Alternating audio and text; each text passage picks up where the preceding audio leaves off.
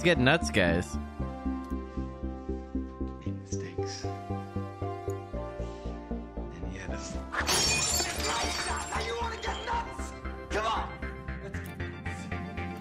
Tell me something, my friend. You ever dance with the devil in pale moonlight? Yeah, Batman. I knew what you guys go. dropped the ball. I did drop the ball. Anyway, guys, welcome to Big Trouble Little Podcast, episode 218. I'm Joe Dobbs. I'm Andy. I think I'm real. My name is Sutter Kane. I come from the plains of Africa. The end. By the way, we're finishing up our spooky month, our double treats. We had if you were watching last episode, we did a movie generator, and it picked In the Mouth of Madness. But we'll get to that before we get into that movie. What the hell have you guys been watching, playing, or doing? I will go first. I've beat Resident Evil 7. I just have to quickly go through all the DLCs. Because I want to take time playing the Chris Redfield one because I never played it before. So I should be, after we do our Getting Some Color episode, the following week after that, I should be ready. That and the End of Zoe DLC. Yeah. That one too. And the found footage, or the extra footage, whatever it is. Oh, yeah. I mean, I want to play those, but I really want to dig deep into fucking Chris Redfield. Dig deep into Chris Redfield. Yeah, okay. Listen, buddy, you can write your fanfics or do whatever you want, but don't bring it into our show. Oh, man. I watched the movie Midsommar for the first time last night. I've always I liked Hereditary, and I knew it's the same director. And yeah, and I was like, I heard good things about it, but I was like, it kind of looked hokey. But then I'm like, wait a second, it's a cult. It's supposed to be hokey. And man, it was not hokey. It was not hokey. I can't really say anything because I'll spoil it for people who want to see it. Which one do you like more, Midsommar or Hereditary? Midsommar. Hereditary. They both have the same themes going on about death, right? For both, there's stuff going on about it, but I don't know if it's the same. Yeah. Hereditary unnerved me, made me more uncomfortable, generally than Midsommar did. But I like Midsommar more.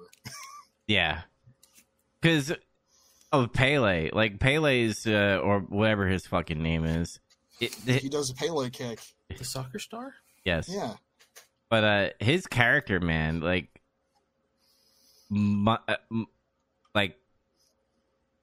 pretty much it brainwashes Danny. That's what I got from the very, very beginning. And what I like about both Hereditary and Midsommar is both involve cults, by the way.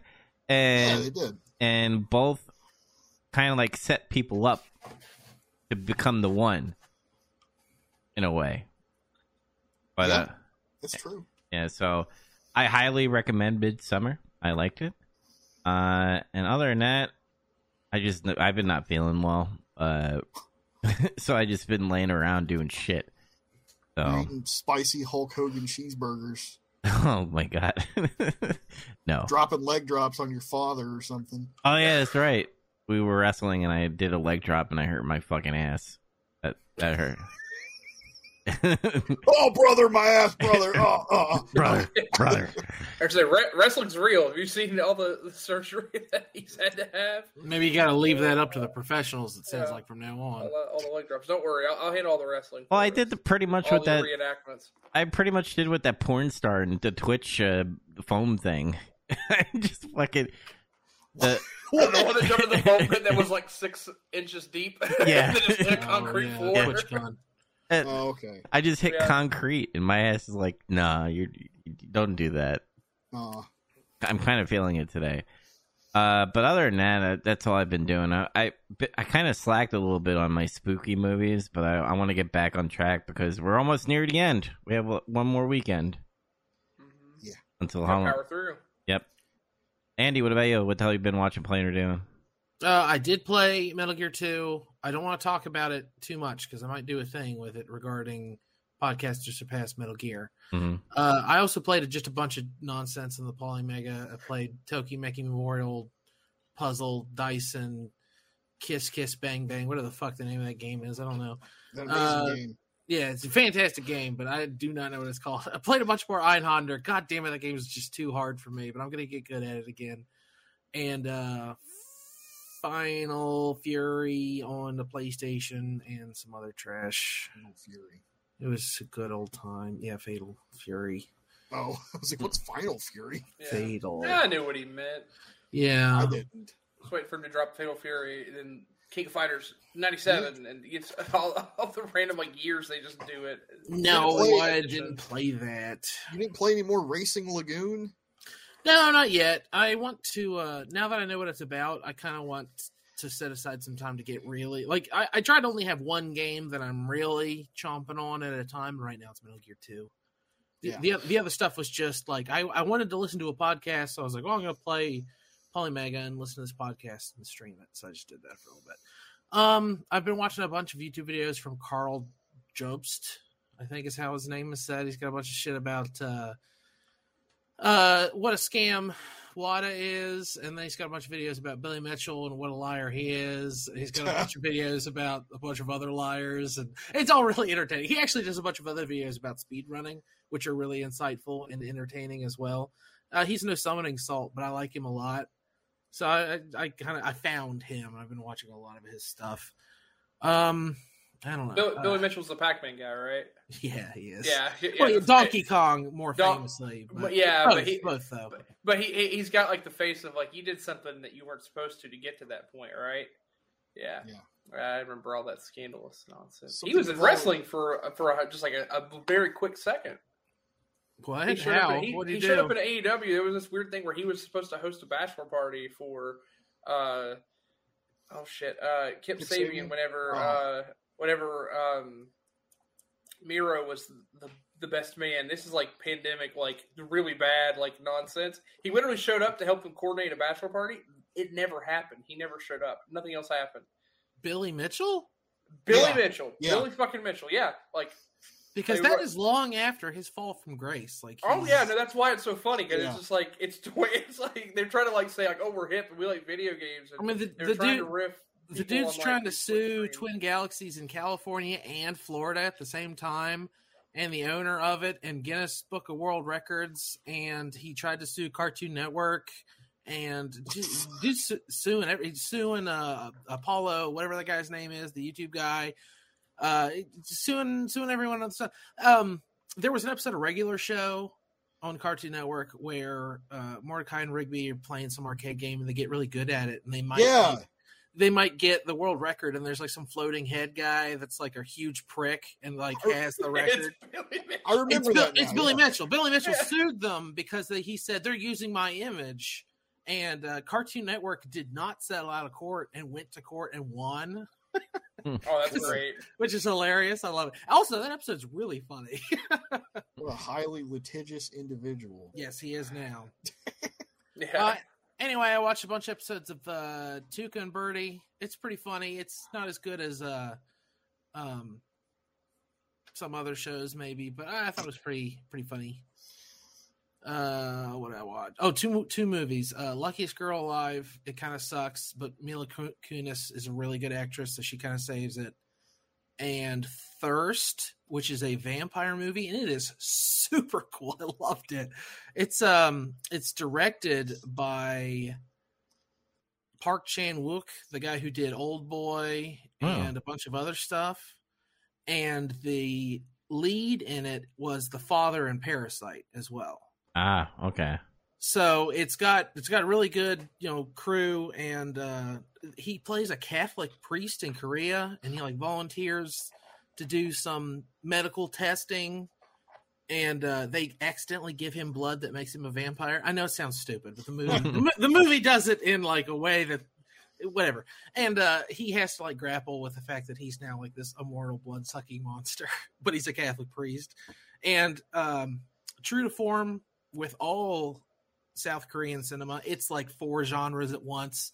It's horror and it's drama and it's romance and it's comedy. It's weird. It's a great movie. I highly recommend it. It's a great time. Like Morbius with a better plot. Yeah, kind of. Sex. Have sex. There it is. Yeah, have sex. Morbius is now on Netflix. Right. I haven't watched it. Yeah, go watch Morbius. It's on Netflix. It's on Netflix. Right? Yeah. Add it to my It is list on of horror Netflix. movies. It was in the top 10 movies on Netflix for about a week. Morbius 2. It's Morbin time. It's more, yeah. Right. Old morbid. Jazz, what about you? What the hell you been watching, playing, or doing? It's very weird, like stints of things, because my weekend kind of sucked, but then was kind of saved Sunday, so I think that was all about. Anyway, I after watching the movie, I went on a John Carpenter spree. I watched Prince of Darkness. Yes. Right, immediately. This is all like immediately back to back. I'm pretty sure I just like stayed up up to like 4 or 5 a.m. whenever I watched In the Mouth of Madness. That's when the devil's in for 2 or 3 hours. That's when the devil is inside of a tube under a church, right? The Prince of Darkness. Yeah, Okay. he's in the weird like Zordon tube. Yeah. It's also got one of the best intros to a movie ever. It is a really cool intro. Yeah, Fucking Alice Cooper. I mean, that movie in general is just like bananas, but in a weird way. Like it doesn't like all happen like out of nowhere. It's a very slow build up, but then just shit happens. I don't know. It's it builds very constantly. John Carpenter. Yeah. So love that movie though. It's actually it's one of the hills I'll die on. It's one of my favorite John Carpenter movies. But Fuck yeah. It's a good one. it is. I mean, it's hard to compete with The Thing. Like that's the all time. But it's one of those movies I'd argue is like that movie's underappreciated for what it is. And then I watched the original Halloween. I then proceeded to start to watch Train to Busan, and then like something happened to like the platform I was watching it on, and I couldn't get I had to delete it from my computer, or not my computer, but my smart TV, and then I couldn't get it to work. I was pissed. I was like, whatever, stupid thing. I'll watch it later. So it's on my list to watch, along with Hereditary and Midsommar. Those are actually on my list of other things to finish this month. Sounds Train like to Busan's a good one. We watched it in an old episode of the show. yeah. Sweet. Yeah, I've wanted to watch day. it for a while because there's also a sequel. Although I heard the sequel doesn't hit the same. But Yeah, I haven't seen it. I'd like to see it, but I heard the same thing. It's not as good, apparently. But yeah, I've heard it's a pretty wild movie, at least the original. So I'm going to try to check that out when I get it to work. I watched Tales from the Territories, that first episode. That was awesome. I love the way they did the roundtable stuff with the older guys when they're talking about Memphis wrestling. That was really cool. And it was actually really neat to know about the whole orchestral match that they had. They talk about the end. I never knew that. That is like an insane idea. To have an orchestra play in the background while a wrestling match is happening? What? Who? Like, how much cocaine did someone have to do to think, let's do this? And it's the only wrestling match that's in the Smithsonian. It's just so cool, but it's so random. But that was neat. And then I watched The Northman the other night. Holy shit, that movie's awesome. I don't know. I heard a lot of people not like that film or were very like mid on it. Which I thought was weird. I thought that movie was. They're racist. I thought that movie was great. That was an awesome movie. It doesn't need to have like some complex plot. It's a very simple. It's almost got like again. It's just a classic revenge tale type.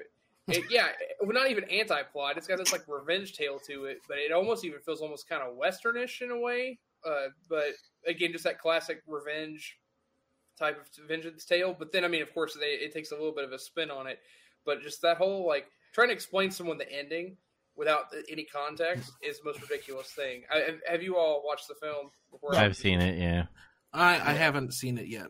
Yeah, I won't say anything about it, but I would highly recommend it. Again, I know not a horror movie, but definitely worth the watch. It is a little lengthy, so make sure you set time. It's like 2.5 hours, but it's definitely worth the time. But yeah, just trying to explain the very ending, like just using the words to describe it, like the scene around them and what's happening. It just sounds like a bananas thing that makes no fucking sense, which is actually great, but it's awesome. So It is what it is. I won't say anything about it because I don't want to spoil anything. So my second favorite movie of 2022, number one, is Top Gun. Too. As far as like movies that have come out that are new, Yeah. you know, I haven't sat down to think about that. I'll have to think about what I've liked review. But you know what? I think you're right. Like I'm right there along with those two movies. Although I haven't watched too many movies that have come out this year, to be honest. But that being said, yeah, I'll have to sit and consider that. I mean, I'd probably put any of those Marvel movies that are up there because I just love Marvel so much, and you have to just say that about every movie, even if they're bad. Speaking of that, my wife and I argued about watching She-Hulk, and I won, so we didn't watch it. Thank God. Eventually, I'm gonna have to watch it because that's how this thing works. But it's fine. I don't have to. And then as a guilty pleasure, we watched like 4 or 5 episodes of the show Nailed It. I don't know if you guys have ever watched that show. The premise of that show is stupid, but it's pretty funny. I watched the love child of Andy and Zach on a cooking show try to make Halloween and Witcher themed like treats. I say he's a mix of you because he's got Andy's personality and he's like kind of really big and actually has a lot of your facial structure, but he has longer hair and a beard like Zach. And he also has more of your like, I guess, more knowledge that I guess that fits your build. I don't know. It was weird. It was like literally a good blend of the two of you. And he also just like beat the hell out of these people in a cooking competition. But it's basically people that aren't professional bakers that are brought in to do like these random cake things. And it sounds like a dumb cooking show or whatever. But it's funny because they're really fucking bad at it. So when they make it, it looks like a fucking monstrosity. And it's really funny to laugh at it. That's why I like it. I've never heard of it. What's it on? Is it like a... It's Netflix. So they got a ton of series. okay. Actually, ironically, the way we found out about it years back was your sister. Your sister's the one that recommended that Suzanne and I watch it, and we just like laugh. It's a guilty pleasure thing. But it's really funny. So because you have these like great like handcrafted cakes that are just ridiculous looking, and they try to make it, and it's just like so opposite of what they tried to make, and they're like, nailed it. It looks terrible. So yeah, if you get a little time, a little guilty pleasure time, we'll try it and see if you like it. It's kind of funny. It's a good laugh. Played some Pokemon, did some trades with some peeps. Got a couple really good cards. I ended up finding that Mew Alt-Art and trading with someone for it, which was awesome. So I've been looking for that for a bit. Let's see. Other than that, no, not much else. I haven't really got to play any video games. I've just kind of been banking all my video game time for when November hits, because in a few weeks we're just going to get hit all at once with a bunch of good gaming. I am going to be poor. But Zach, what the hell you been watching, playing, or doing? I slowed down a little on my movie intake because I had some stuff going on around the house, and this weekend was like my birthday and shit. There's stuff going on. But I watched Hocus Pocus. Never watched it. Went my whole life without watching it. The OG, like the 90s movie? You've never watched it? Yeah. I never watched it either. I've still never seen it either. It's pretty good. It's legitimately good. You guys should watch this movie. It's actually one of my other traditions to watch it every year. I haven't done it. You need to watch it. Why are you eyeing? I mean, I'm open to watch it. I heard it's really good. I heard it's good. We didn't have it. I don't care for witches. I don't like vampires. I don't like witches. What are you, witches? What's the problem? Yeah, what's up with that? Why are you picky about shit? I don't like women with power, okay? See, I wasn't even bringing that up, but like I just don't like witches. He's like, I don't like it that she puts a broom. I don't like it when women overpower me.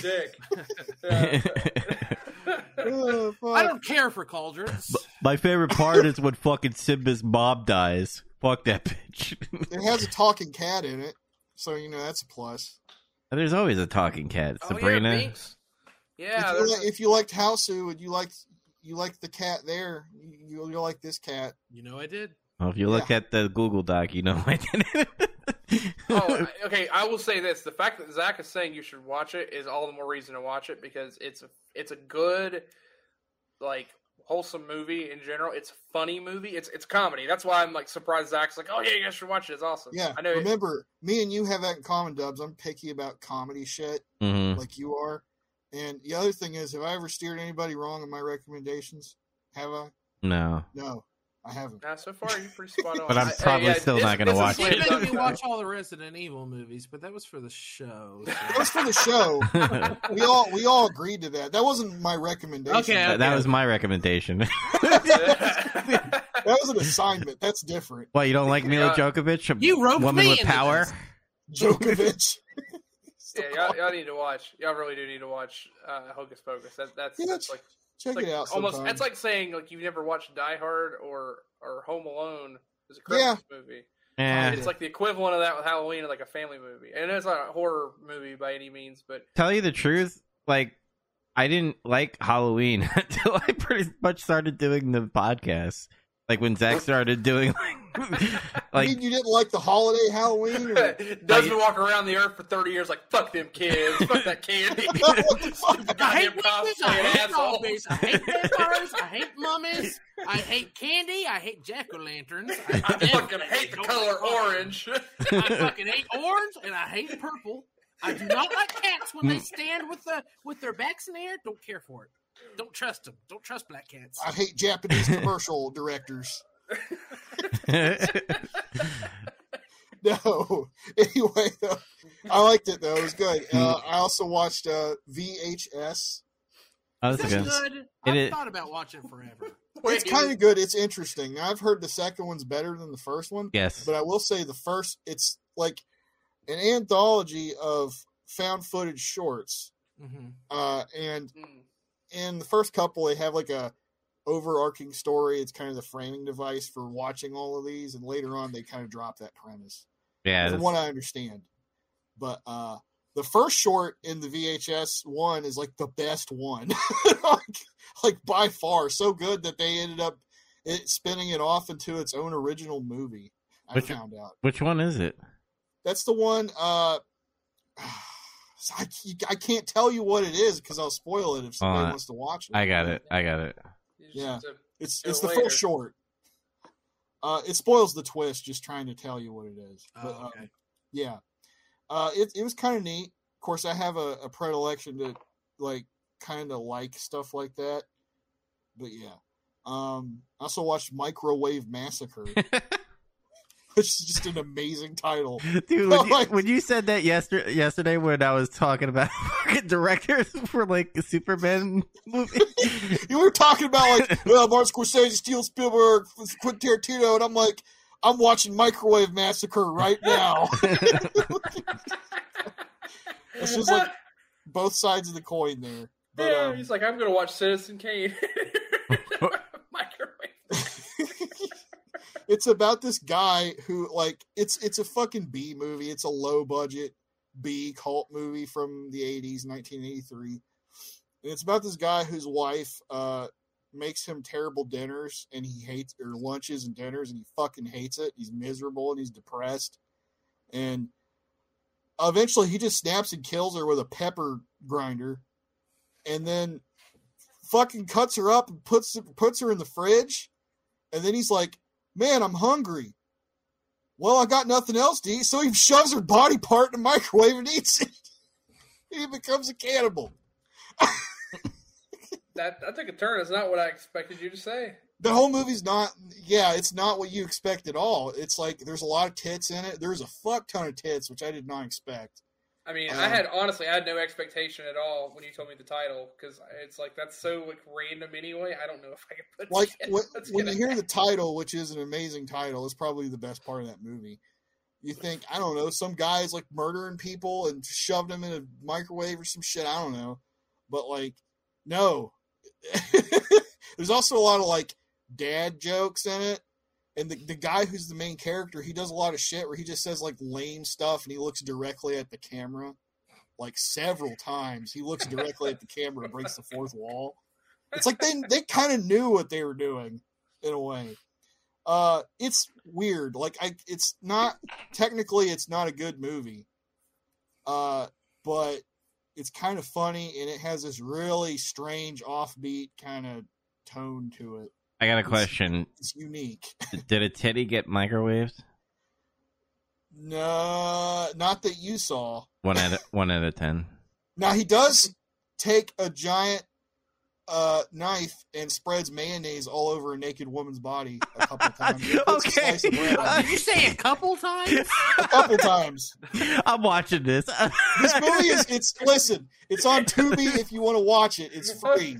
It sounds ridiculous is what it sounds Fucking watch it. It's like 80 minutes or some shit. It's short. That's not bad. I think Tubi's where I had trouble though with Train to Busan. I think it's the one I tried to watch it on. You gotta make an account, Chaz. I guess. It might just be my TV. My TV's. I mean, it's worth doing because it'll Fucking save awesome. your place. And Yeah, that's the stuff. other thing too. When you make your account, you can like actually bookmark all the movies you want to watch. It's and then worth it'll- it just for that. You know. Yeah. All right. Anyway, that's all I watched, and then I played Gotham Knights because it dropped Friday. I got it, by the way. I bought it.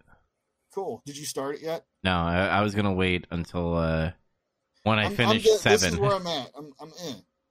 Okay. I'm like right here. Mhm. Yeah, it's got very middling reviews, but that doesn't mean anything. I've played plenty of games that got 6 out of 10, and I was like, this game's way better than No. like 10 out of 10 games that suck, like Deathloop. Never mind, I won't get into that. But I'm aware of IGN's review of it, which is, I guess, a 5 out of 10, but only because someone modded the review. It's just a big red circle that says 5, and on the back it says IGN, into Spider-Man. So it runs around New York beating up criminals as a 5 out of 10 for Gotham. It's bizarre. It's a very weird video, but it's funny. that's odd. And it's kind of funny though. It seems like a lot of people just expected it to be an Arkham game, and that's a lot of like why it gets mixed reviews because they expected that for some reason. So I'm just curious. So, like, I thought that a lot of the purpose of the game was largely multiplayer. Is that not the case? Yeah. Or, It's Okay, mostly so- yeah. okay, so is there not like a single player story or anything to it then? Oh yeah, you can play There's- it by yourself if you yeah. want. I just feel like there's like a campaign versus like, is it more just multiplayer, like active online against other people or something? That's what I wasn't sure of. It's drop I've in, not seen a drop lot out about it. co-op. You play the story and you can play with friends or you cannot. That's all it is. I gotcha. Okay, that It's makes like the sense. Avenger games, but it works. Yeah, actually, it Yeah. works out of the box. And like I was saying in the chat, it's that matters. not designed around games for live service shit and microtransactions. It's just a co-op game. That's a big deal. So basically, what they should have done, it's like weird. Avengers had all this premise of things that were good, and they ruined it with all that nonsense and it being unfinished. Then they Yeah. just made Guardians as a side project, and Guardians was everything people wanted that to be, with the exception that people couldn't play with each other. I don't know if you guys played Guardians. It was actually a really good game last year. It was like my sleeper game last year because of how good the story was. The music was great. It's funny.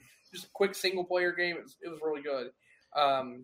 But you could, like, again, it just ended after. So it was, I mean, for what it was still somewhat short. And the replayability is kind of limited. I felt. So after you're done, you're just done. And then there's no multiplayer. So it's like it was missing both sides of it. So now it sounds like this is maybe a good blend of both. So I think yeah, so. I might pick that up. What did you guys end up getting it for? Is there cross-play stuff for the co-op, or is it? I don't know if it's crossplay. I don't know.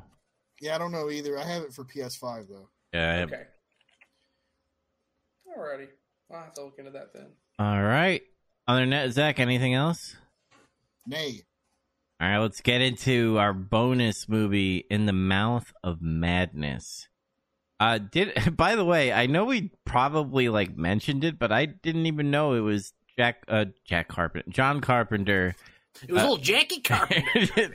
John Carpenter's little brother. Yeah, I didn't know until pretty much I watched it, and I was like, and He also directed the movie in the movie.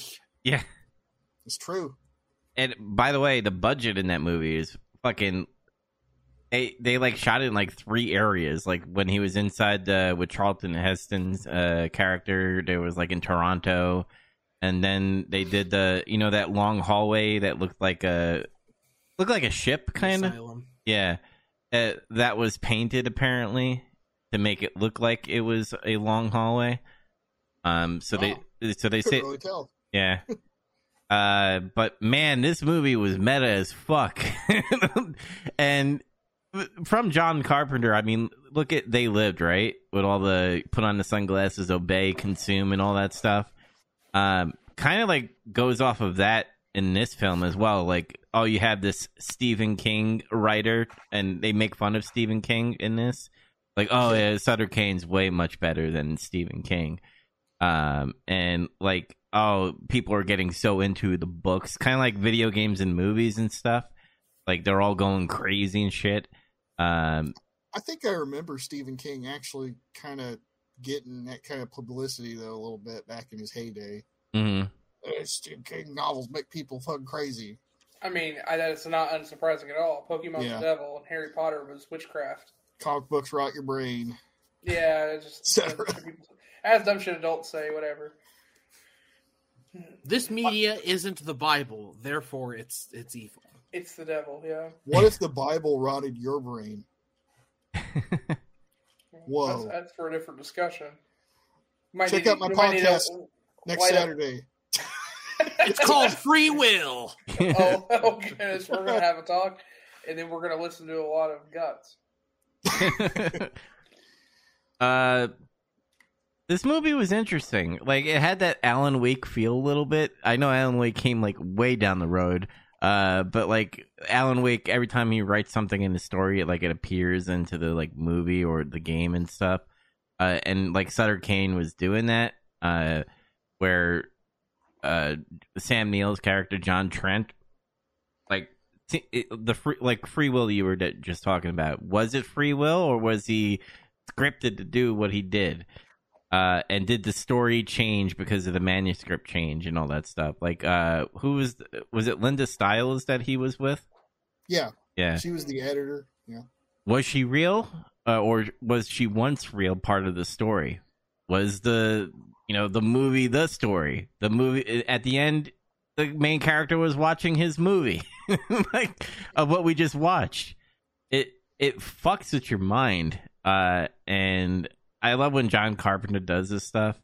I don't know.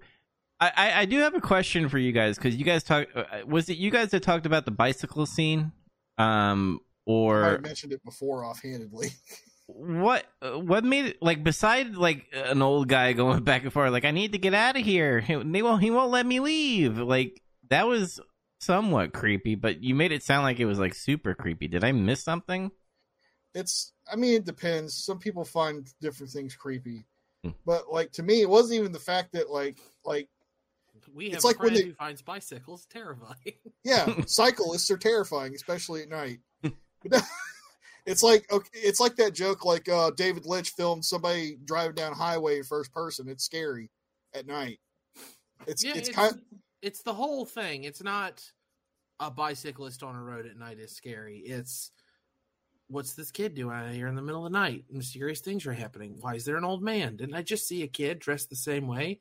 Wait, there's the old man again. The music's creeping me out. Oh, she's all freaking out, looking all over. Like it's kind of the some of the parts. Yeah, although particularly when she first sees him on the road and passes him by, and it's like that music, and she sees him in the rearview mirror where only your brake lights illuminate behind you, and you just see his head, and he's like moving real fast. He's got the creepy music. It's like, what the fuck, man? I laughed. Maybe because I'm sick in the head, but I laughed my ass off. And I do that too at other things, yeah. Like when people go like, oh, Terrifier 2 made me vomit, I'd probably be laughing my ass off watching that movie or something. I'll tell you what really made me laugh is like when he's on the bus and the New Jersey Jewish lady like, are you okay? What are you doing over here? And like he starts freaking out because he sees Sutter Kane. He's like, I'm God, I turned the place blue. Did I tell you my favorite color is blue? Yeah. That part makes me laugh too because he wakes up and it's blue everywhere.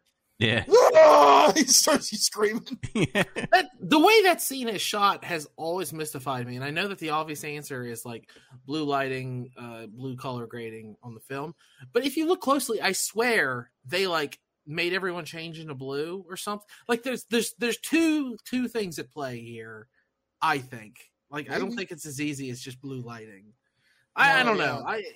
If it really is just they color graded the film blue and told Sam Neill to scream real loud, then good job. But it looks different in a different way to me.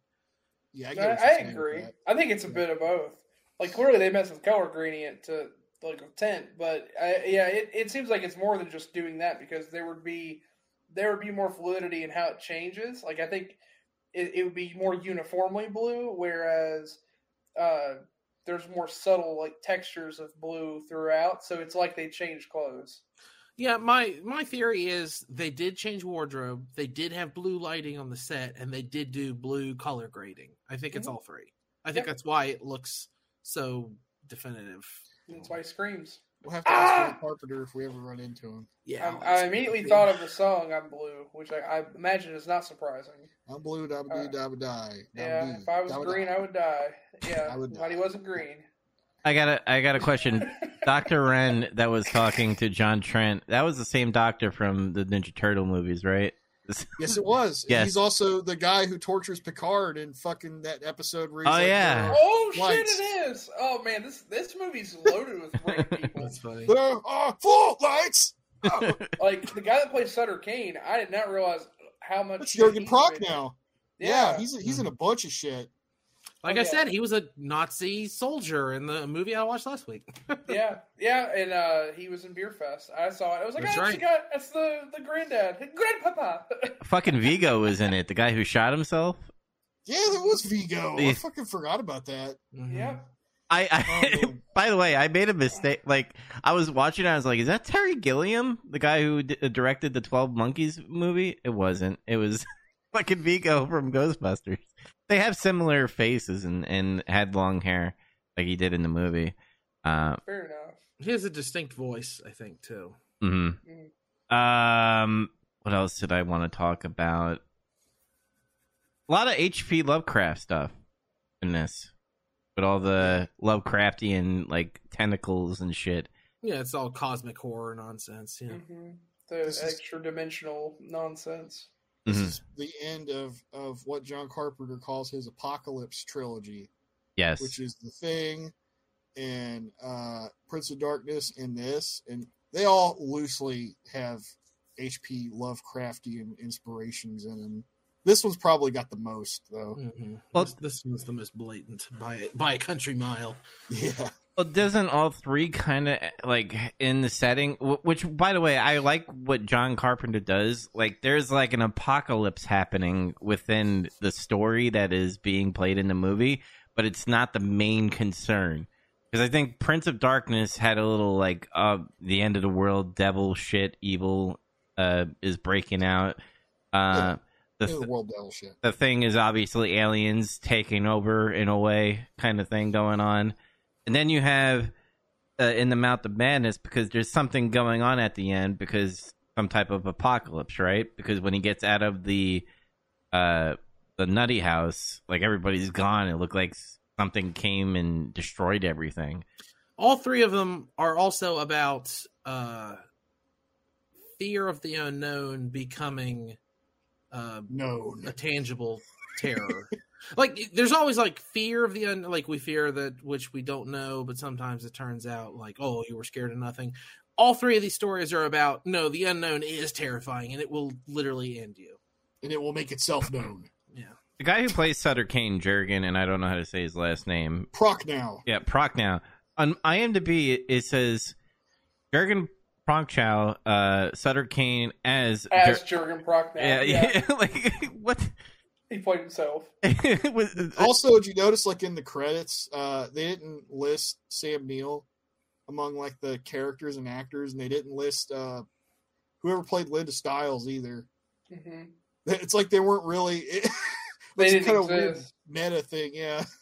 Yeah. The movie poster in the movie as well, it has their names on it, but the rest of it is the real life cast and crew, producer, director, everything else of the movie. Yeah. I didn't notice that the last few times I watched this movie. I've watched it like maybe 3 or 4 times, but yeah. I paused it so I could read it. So I like paused it and was like looking on the screen and reading it, but I was watching it on the web browser on Amazon. And you know, when you pause it on Amazon, it shows all the little factoids on the left side of the screen. One of them was the movie poster reads blah blah blah blah blah. I was like, oh, that's convenient. This is a waste of my time. By the way, another cameo. The Paperboy was played by Hayden Christensen. Yeah, the one Really? where Yeah. the one where he appears at the crossroads there, and then the kid. Oh, on the he bike asked him and which he's way like, to town. Yeah. Yeah, take the highway that way. Have you been in an accident? Wow. He's like, yeah. He didn't know what to say. He should have told the kid to take the high ground. Oh, I couldn't help myself. I'm sorry. Are you an angel?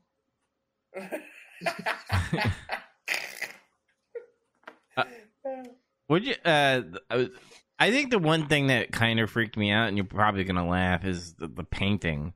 Like every time you turn around and looked at the painting, there was something different. I don't know what freaks me out about that, and just in general, like it's like, is it gonna pop out? What's happening?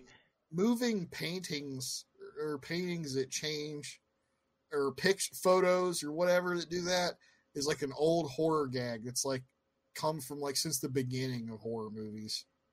Yeah, you ever been to the Haunted Mansion in Disneyland? No. You ever see House on the Haunted Hill Yeah. or anything like that? Yeah, I don't know. It's like it's an old trick that just works. It bugs you. It doesn't matter who you are. When he goes to the basement, I had that Resident Evil 7 gut feeling of Maya like charging at me, because when he goes to like the old lady in the hotel, well, he's like, I don't know, she's a tentacle beating up her husband or killing him or whatever, or raping She's him. a tentacle monster. She's tentacle raping him with an axe. Yes. With an axe.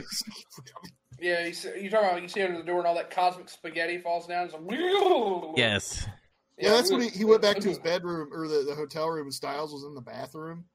Yeah. He's just like, oh, I don't like this anymore. It just leaves. Yeah, or when Styles is like, Sutter Kane written me to kiss you, and starts kissing him while he's Get off He says me. it'll be good for the book. Yeah. Yeah. It's good for the book. I forgot about that you. part where she like turns herself upside down and walks on all fours, like doing the Bray Wyatt shit, except it's like worse. Yeah, because it's like you can't possibly do that. Cause She turns her head around backwards. Yeah, it was kind of like, it's really creepy, and I was creeped out, and the sound effects make it creepy, but also like you can just see what it is. It's like a contortionist just standing weird with a mask on the back of their head. I don't know. I was creeped out, but I was also like, well, that looks silly. You would be saying that if you watched it on VHS in 1994. Yeah, no, that would probably help. But yeah, I'm watching it in high definition.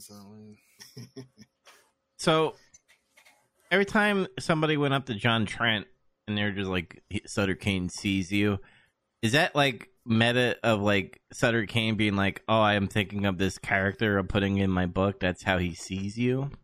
Am I like thinking that right? It could be him dropping heads. Hey, brother, you're a figment of my imagination. I rolled my I'll tell you the one thing that rolled my fucking eyes to oblivion is when he's looking at the covers and he like makes a map. Yeah, and I was like, fuck you. Makes a little New Hampshire. Yeah, I was like, how the fuck would you like leap to that fucking conclusion? Yeah, I couldn't even like really figure out what he had done. You know what that sounds like? That sounds like somebody wrote that. And then he combines all the covers and it looks like New Hampshire. And they were like trying to film it and they're like, what? I've heard like Sam Neill actually loved working on this movie and other actors because they all like stood around Charlton Heston of his like 1940s movie era war stories. Oh God. Yeah.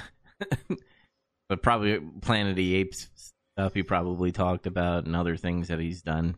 But I found that as a fun fact. You know, something else subtly, I'm not sure about this. This could just be me like overthinking it. But I wonder if like everybody that was like a significant character in this movie that had some kind of speaking part, with the exception of like the old lady receptionist at the hotel, I think they were all foreign except her and Charlton Heston. And I don't know if you pay attention, everybody speaks kind of strangely. Like they don't sound normal. Like Sam Neill's not trying hard to have an American accent here. Linda Stiles does not sound very American. It sounds like she slips a few times. Jürgen Prochnow. Yeah. What about Happy Gilmore's mother? You know, the lady running the hotel. That's what he said. The old lady. It was on. Yeah, I excluded her. Yeah. And I think that might have been the intention. Oh, she's so normal. Except for when she's like, is it implied it's like her husband? What is she kicking? Who That's her husband. Is it her husband? Yeah. Because she says it bothers my husband, and then she like kicks him, and it's like, yeah. Well, that's the whole thing. Payoff. So they make the reference though that she in the book she's actually this demonic thing that like ends up chopping her husband up to pieces and then eating him or something like that. So like it makes sense. Although I know it was a little weird. Like, oh yeah, I'm gonna handcuff my weird bony ass little ankle to your naked body and drag you around. But then it turns out she's also a spaghetti monster. So what are you gonna do? What? Yeah, it just made me wonder if something was at play there with how everybody sounds. Like it's like a low key psychological trick or something. Well, I mean, there's a bunch of characters where they kind of like throw them in there, and you kind of like obviously Sutter Kane's assistant comes like fucking crashing down in the diner. Do you read Sutter Kane? Yeah, and then you have double pupils. Yeah, and then you have the cop guy. Like every time he goes near the poster, he like rips it a little bit, but he doesn't go all the way. And then he like turns the corner, and like the cop is beating someone up. And then he's like, "Get out of here!" I'm paraphrasing. You want some You tea, next. buddy? Yeah. Buddy. And I don't know what that symbolizes, or was it just a thing that just happens? It just sounds like a stupid thing to say. It's just things are getting worse out there. But this movie also plays out like you're watching it as if someone just directly tried to film or direct a book scene for scene within a film of a book. That's the whole thing. It's meta. Like even how they play out the start of the film. That's exactly how like a backstory for like an old like noir or like sleuth film would be like, oh, I'm an investigator, and they give you very clear like demonstration of how good he is. Like he calls the other guys like, I'm the best. And then I got a case I can't figure out. Like that's how that would lay out. Like they lay that out, and there are a lot of tropes with it, and that's the whole point, I think, because it's supposed to be framed like box in a box type of thing, which is why it drives you crazy at the end. You're like, was he even real? Yeah, and is that how the book was supposed to end, or did he get written into the book because it's horror? Like it's a loop. So well, it kind of like reminds me, and I know this show came out after this movie, but it reminds me of Black Mirror. If you ever watch one of the episodes, or some of the episodes where you have these digital beings, right, in a game, but like when the game gets turned off, what happens to these digital beings? They like live in this world. They think that they're alive. And, Wreck-It Ralph. I watched that. Yeah. And Reboot is what he's describing. Yeah. Toy Story, but on a microchip. Yes.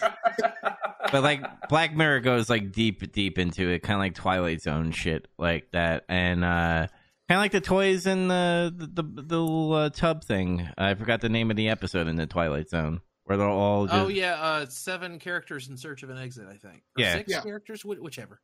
It has a cool title, but I can't remember how many characters though. Yeah, it kind of reminds me of that. Like they think they're real, and like obviously you look at the the Vigo guy who shot himself. He's self-aware that he's in this story, but he's written this way to kill himself. And then obviously Styles is like, oh, I'm in love with make the story interesting like that. The only person that doesn't believe he's in there, because he questions it throughout the whole movie, is like reality. This is reality. What the fuck are you talking about? This is not a Sutter Kane reality. This is real. This is reality. Yeah. I like when he throws the fucking glass in the bar at Vigo. Oh, yeah. This is reality. Yeah. He's just like, well, time for me to go. Yeah. Night forever. What was with the kids, by the way? Because if you look at the dog was running away from the kids, and then like another part, the dog has 3 legs, and it's like a limp. Yeah. They ate his leg. He wrote creepy stuff. The kids also had weird blistering all over, like they were being eaten by weird cosmic space impetigo. So there's a lot of stuff. Your mommy, let's play. That's clearly just there to be creepy, Mm-hmm. and it doesn't resolve. And I guess that makes it more creepy. But it's like if you picked up a shitty paperback horror book that's still like kind of good to read, but it didn't explain it unresolved. No, it's like if you went to Goodwill and you picked up 3 shitty paperback books and then you like ripped a third out of each of them and read that. Yeah, put it together, and then you have a Dean Koontz novel. Oh, that was a damn. Ouch. What do you call it? I just imagine John Carpenter being like, I just want to make fun of Stephen King. He's just going to be in this fucking other reality in a church with a bunch of fucking dogs attacking people. They're buddies. You know that, right? The 2 of them. Are they really? Yeah, no. Drinking it, and they were like messing around. And he, like, after Carpenter adapted Christine, they were friends. They stayed in touch. They hang out. They write. They call. That's cool. So when he made this movie, he was talking to him, and I guess he like wanted him to write it or something.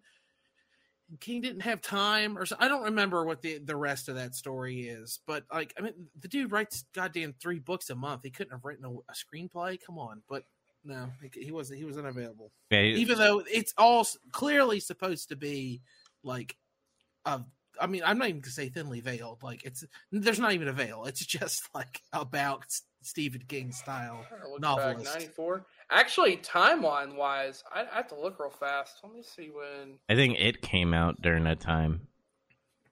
No, it was before that. The book. It was well before that. Nice. I wanted to see when the very first Dark Tower book had come out. Trying to gauge how much cocaine he was on at the time. He was on tons of cocaine. I feel like he was like pretty deep in that. And the problem too is like I remember reading it.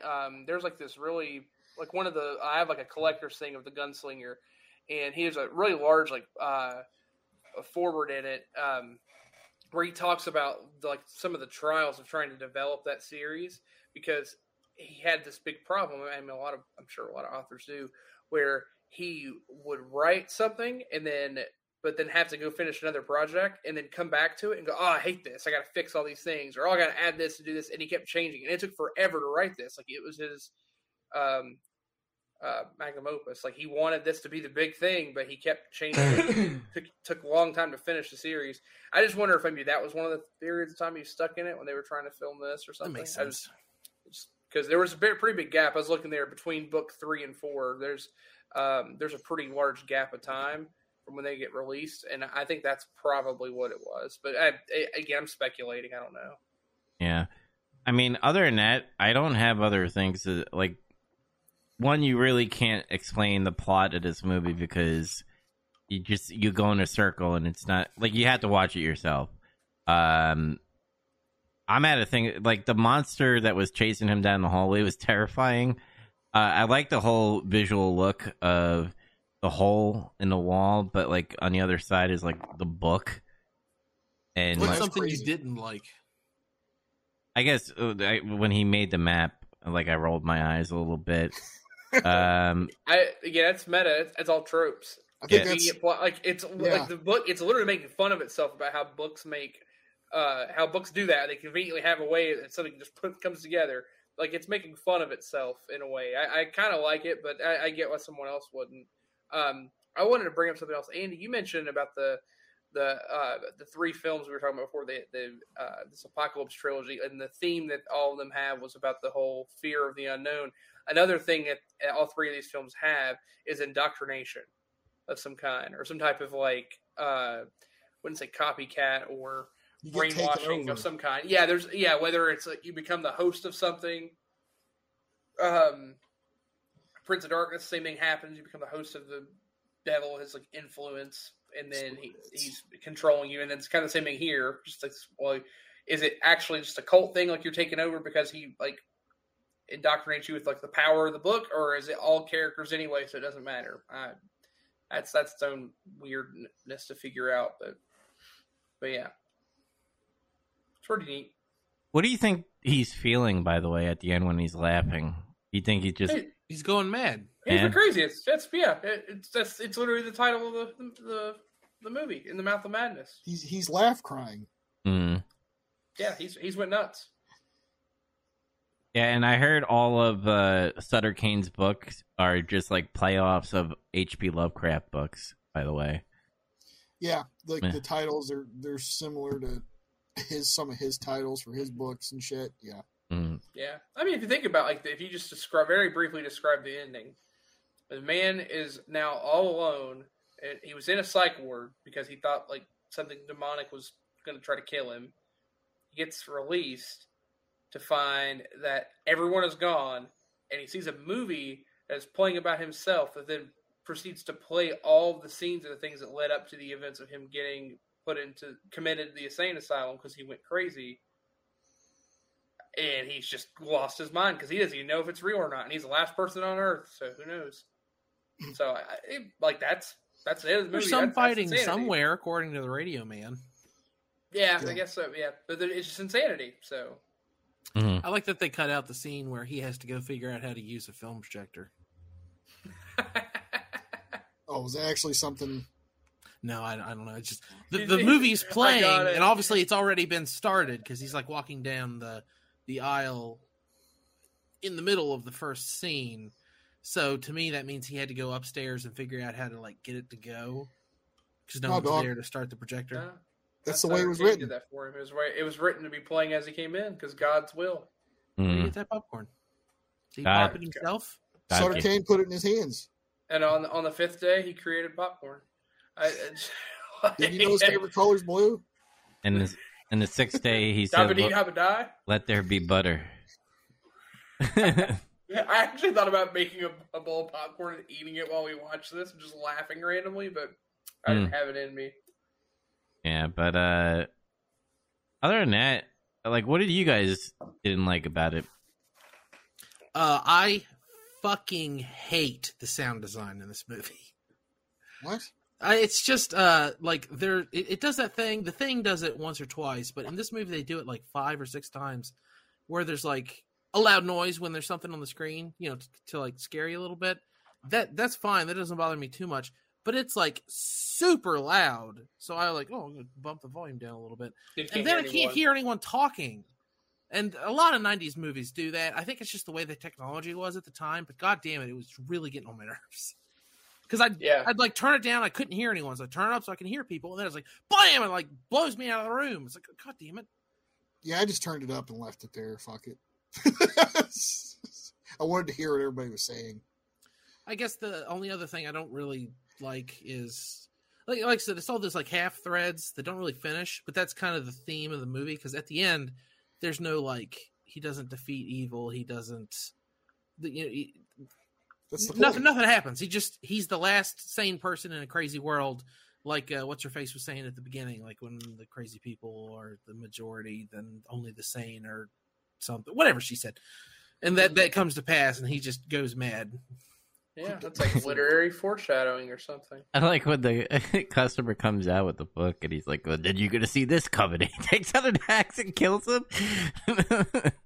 I was like, man, and then it cuts to the movie theater. The cuts in this movie was kind of weird too, where it seemed like something happened, and the time, when he was in the padded room, I thought that time felt maybe an hour.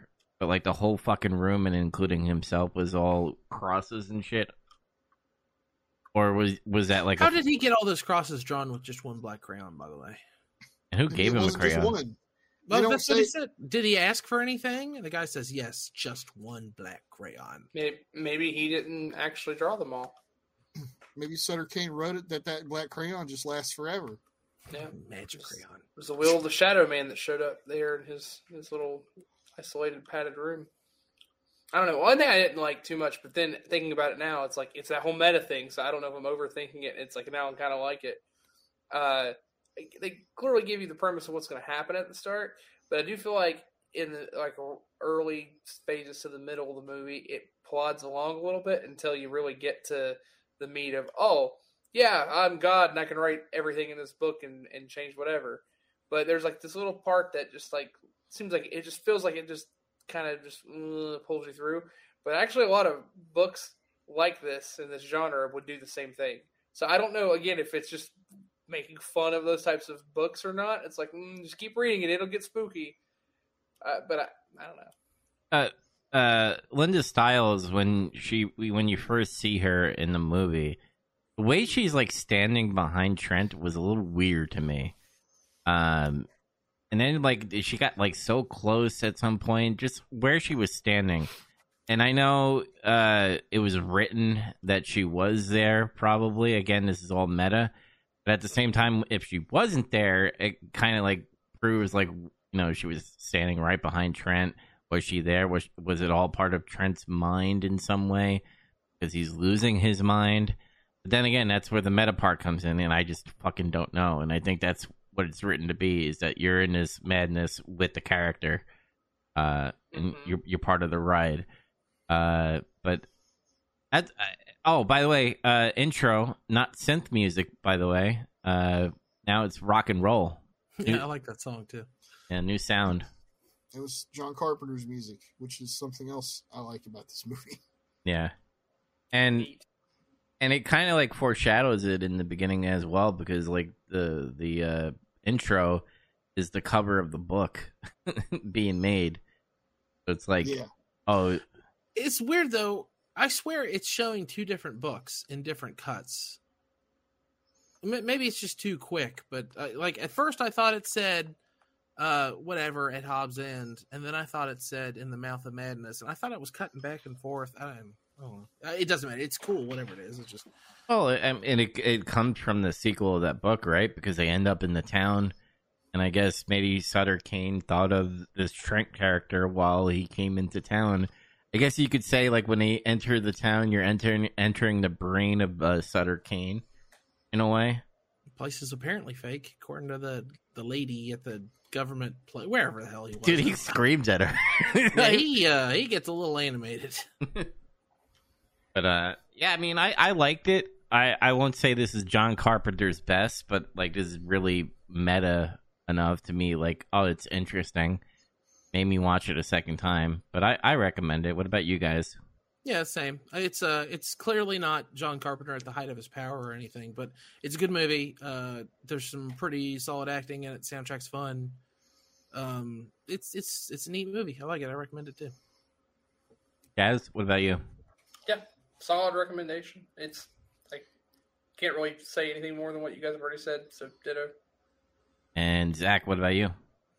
Yeah, really good movie. I'd argue it's probably one of his more underappreciated ones. People don't really talk about this one a whole lot. Well, people that want a straightforward, A and B storyline, they're going to disappoint those people because they're going to be like, what? What happened? Why is he watching the movie of himself at the end? It doesn't make any sense. I'm sure all of the critical, poo-pooing in the 90s from this movie was, the ending isn't satisfying. There's not a big dramatic finish. Yeah, I'm sure that's what it was. I was going to bring that up too. This was another movie he did where the critical reception was just, you had people like Roger Ebert giving it like 2 out of 4 stars, saying like, really didn't realize the full potential of the script. I'm like, what do you mean? It sounds like you just didn't like it, which is like a whole other thing. There's a difference between not liking something and then explaining why it doesn't work. But then there was some stuff where some people thought, I don't know if anybody will get this movie. And then later on it's kind of built a reputation. It's catching up. Got that cult classic at this point. Yeah, Prince of Darkness has already crossed that line. He had a few movies that didn't quite reach it yet, that were still kind of unknown or people weren't talking about them. And both of those have kind of come back. Yeah, I think it's why I immediately watched that after this. Okay, that's what I thought. Yeah, I immediately watched Prince of Darkness right after. It was like, these kind of fit together. But yeah, Prince of Darkness I just liked it a little more, but in a different. Me too. Yeah, I like way. Prince of Darkness better as well. Yeah. Donald Pleasant, by the way, was in that movie. Correct. Yeah, and he's also on Halloween. Also correct. Yeah. But before we get into Chaz's movie theme for November, we have some ranking to do, and this is gonna be a big ranking, because there is some different from me and Andy as what I see in the Google Doc. So I'll go first from 9 all the way to 1. At number 9, I have House. That's because of my personal reasons. At number 8, I have Club Dread. Club shit. I don't like comedy a lot, but I like the movie. It was okay. Candyman 2021. I put Candyman 2 and Andy fixed it for me. I fixed it. Yeah, I didn't fix it, but I saw you put Candyman 2. I was gonna let it ride. I was like, that's funny. Number 6, I have Hellraiser 2. Number 5, I have Phantasm 2. I just think Phantasm 2 is better structure movie than Hellraiser, in my opinion. Number 4, I have In the Mouth of Madness. Number 3, I have The Lighthouse. Number 2, Annihilation. Number 1, The Thing. Andy, what about you? Club Dread, number 9. It's a fine movie, but I don't know if I'll ever see it again.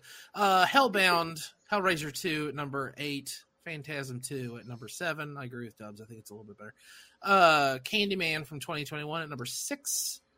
I struggled to put In the Mouth of Madness at number 5. House at number 4. Annihilation at 3. The Lighthouse at 2. And The Thing at 1. I already told everyone The Thing's my favorite horror movie. So, surprise!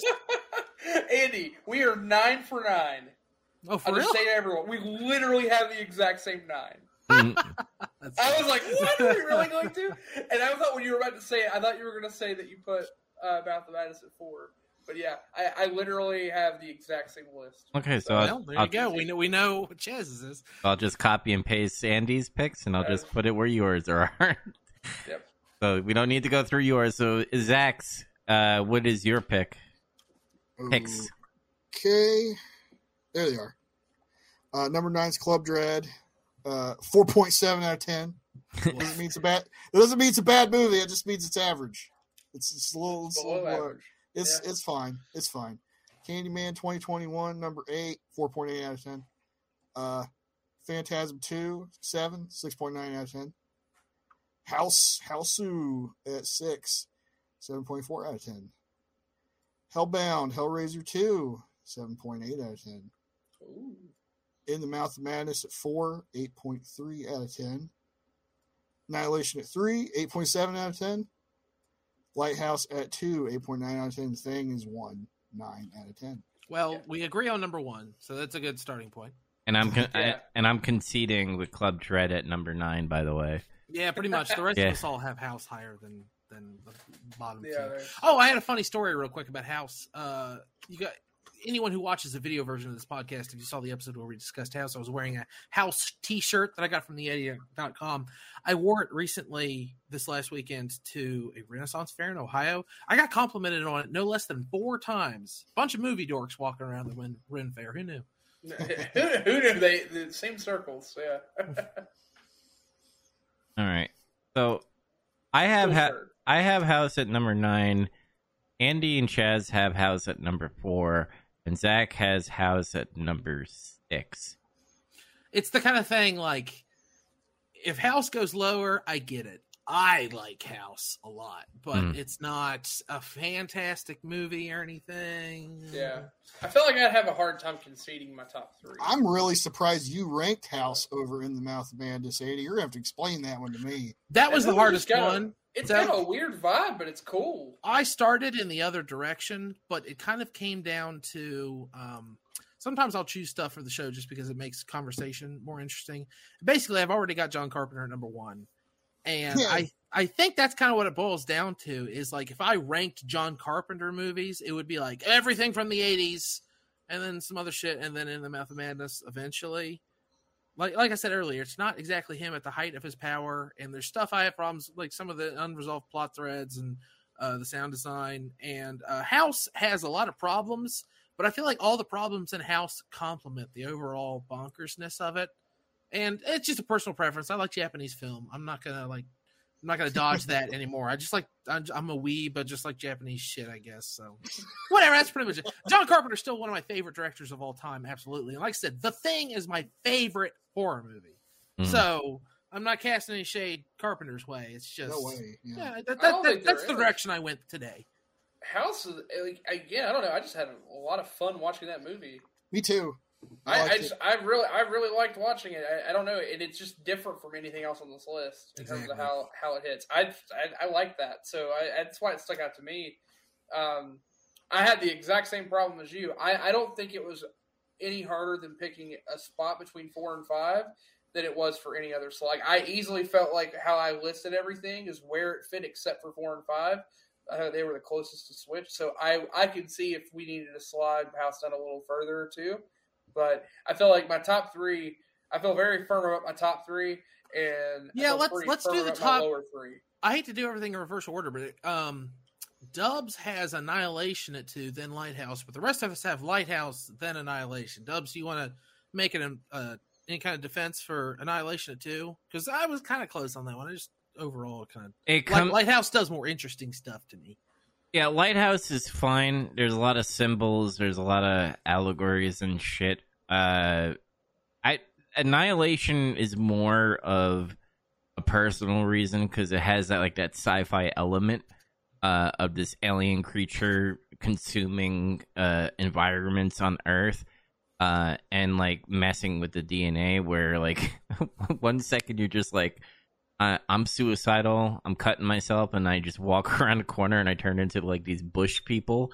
I turn into a bush. And then you have the bear that is it opens the mouth and says, "Help me." And then you have the alligator that has double teeth and probably doesn't know how to chew on his fucking people. That's why he had a hard time chewing on that lady.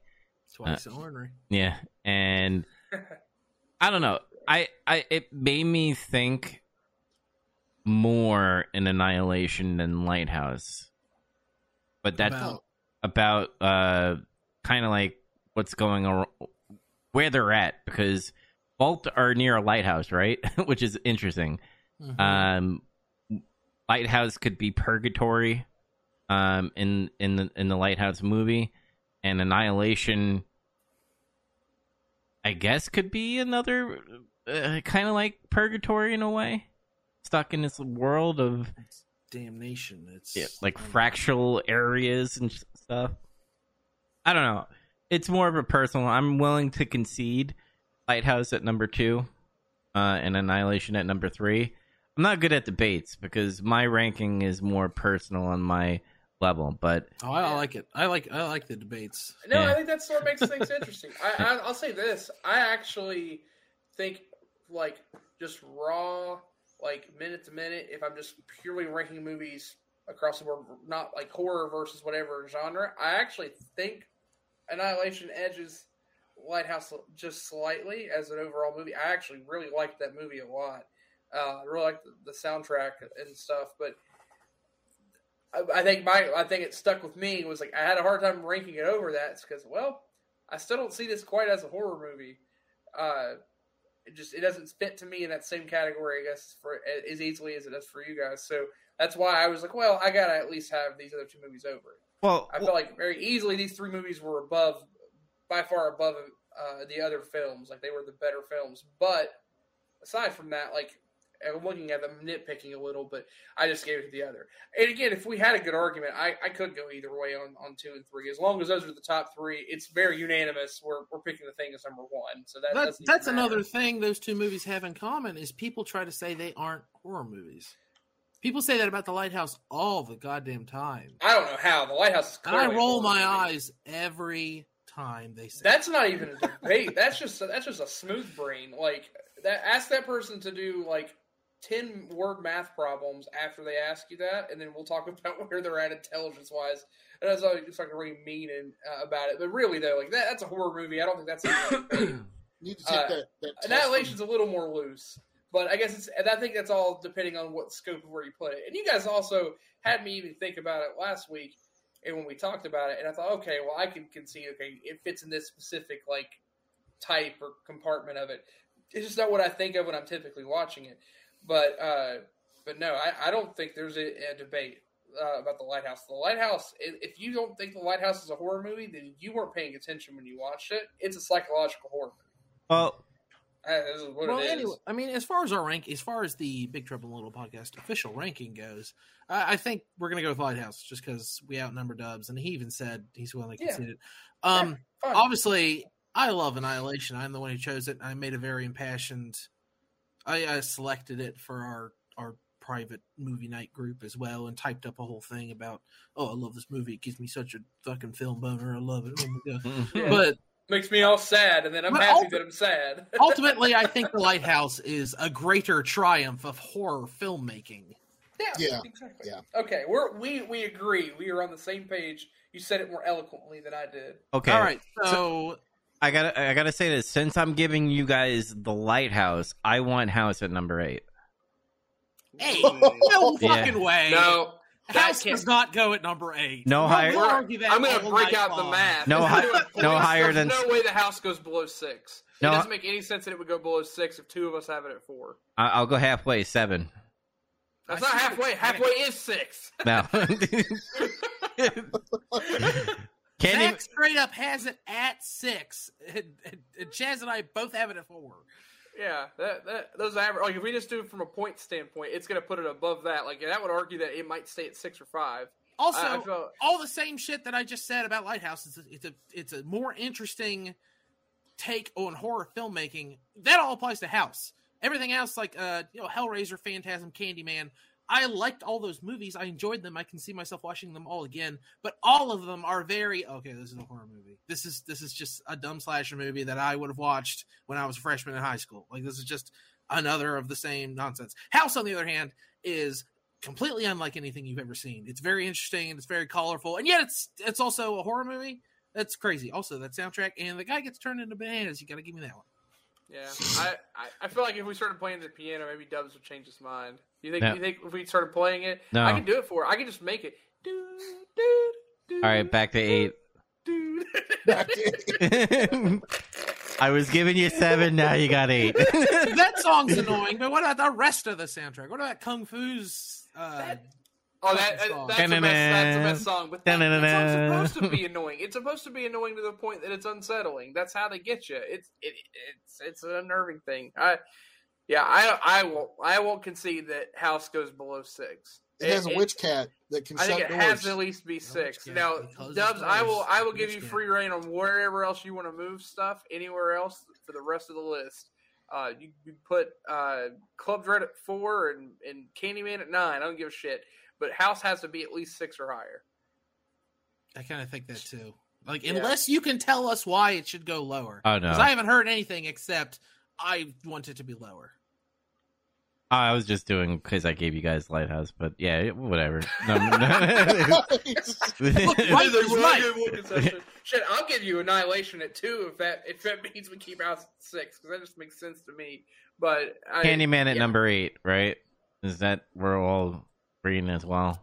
Yeah, I'm okay with that. I mean, honestly, I'm not gonna walk back what I just said. I said, Candyman, Phantasm, and Hellbound, Hellraiser 2. I liked all of them, but all of them had similar, like, it's just a slasher movie kind of feel. And they aren't even all just slasher movies, I know. Like, I don't want people coming after me. Really slasher movie. But they all had kind of similar story beats. So if they all got shuffled, I'm not going to get upset. I don't think Phantasm is a slasher movie. No, it's not, but it's got the same kind of, like, quality of storytelling, and it's just a bunch of kills and interesting nonsense. I think I would defend that Candyman's a little more, but the problem is we've talked, one of the faults of the film is it didn't get enough time to flesh out some of the other things that it was trying to reach into, so then it just kind of spreads too thin, and then it plays out that way. Yeah. Like, there are some elements of that are a lot neater. Like, I know you guys don't want to go in. I like the idea that it plays into the horrors of history in terms of humanity and race and different stuff like that. Stuff to me is interesting, but again, they don't go into that enough. They just go, oh, well, it's a slasher. We just kill all races. It doesn't matter. It's like they wanted just, hey, look what we did. We included this historical nonsense in our horror movie. and everyone's supposed to be like, oh, yes, good job. But it's like, no, use that. Make a good story. You know, they're going to reboot Leprechaun next year, but the Leprechaun's a lesbian. Yeah. It's like, it's not really Leprechaun. It's on like, Fire Island. I don't know. You use Candyman as a vehicle, and that's not really what Candyman was. That's why I didn't care for it as much. It's just like, and a Trojan horse thing. I think I'm on that Jordan Peterson high right now. Peele? Jordan Peele. God damn it. You mean the newscaster? What? Bring your room, Dubs. My name is Jordan Peterson, and I want to tell you about Hitler. Anyway. Those sons of bitches will never control my car. I fucking love it when he gets mad. It's amazing. He just gets upset. All right. So House at number 6 has to split Hellraiser and Phantasm 2. So what will Phantasm 2 be at? Will it be number 5 or will it be at number 7? I think Phantasm 2 is a better movie than Hellraiser 2, and I will explain my reasoning. Hellraiser 2 is interesting, but I feel like it's becoming a sequel to a movie that wasn't necessarily written to have a sequel. Phantasm 2 is the sequel to a movie that begged to have a sequel. Like, there was more to be told. The stuff that happens in Phantasm 2 is more because they're, we got to go after the tall man. I got to put on my Bookie Down hat and get my quadruple shotgun. We're going to go get this sumbitch. But in Hellraiser 2, it's just like, also there's more puzzle boxes, I guess. And there's a crazy guy and he's running the asylum and he wants to be a monster. He's a monster now, and he's a weirdly designed monster, and he kills all the monsters you like.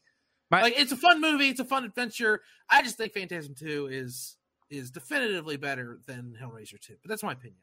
My opinion is what I like about Phantasm 2 over Hellraiser is, one, we need to fucking track down this tall man, and they do like this 80s montage creating weapon shit, which I loved.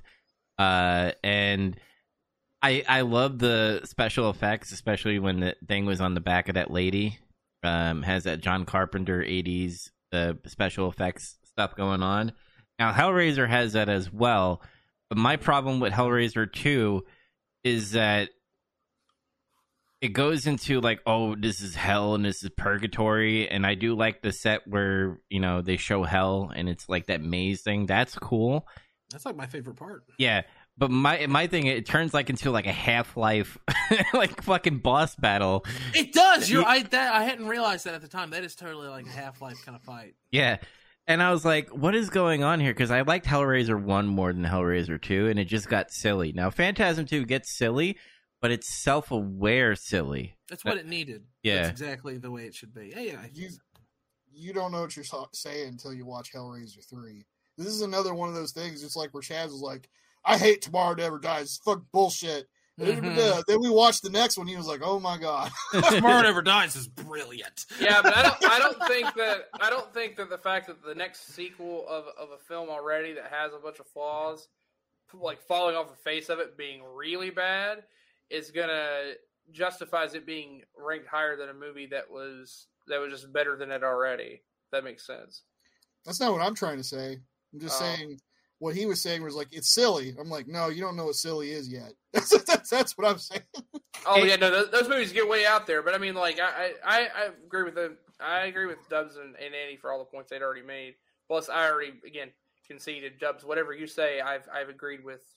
Oh yeah, I guess Zach is the odd man out on this. You like Hellraiser 2 better than Phantasm 2. That hadn't occurred to me. I do, because Hellraiser 2 is a better made movie technically. And, I mean, it's got a bigger budget and shit. And Phantasm has its appeal because there's some kind of weird, quirky humor about it, and the acting in it isn't that good, but it's, like, good enough, just like the first one.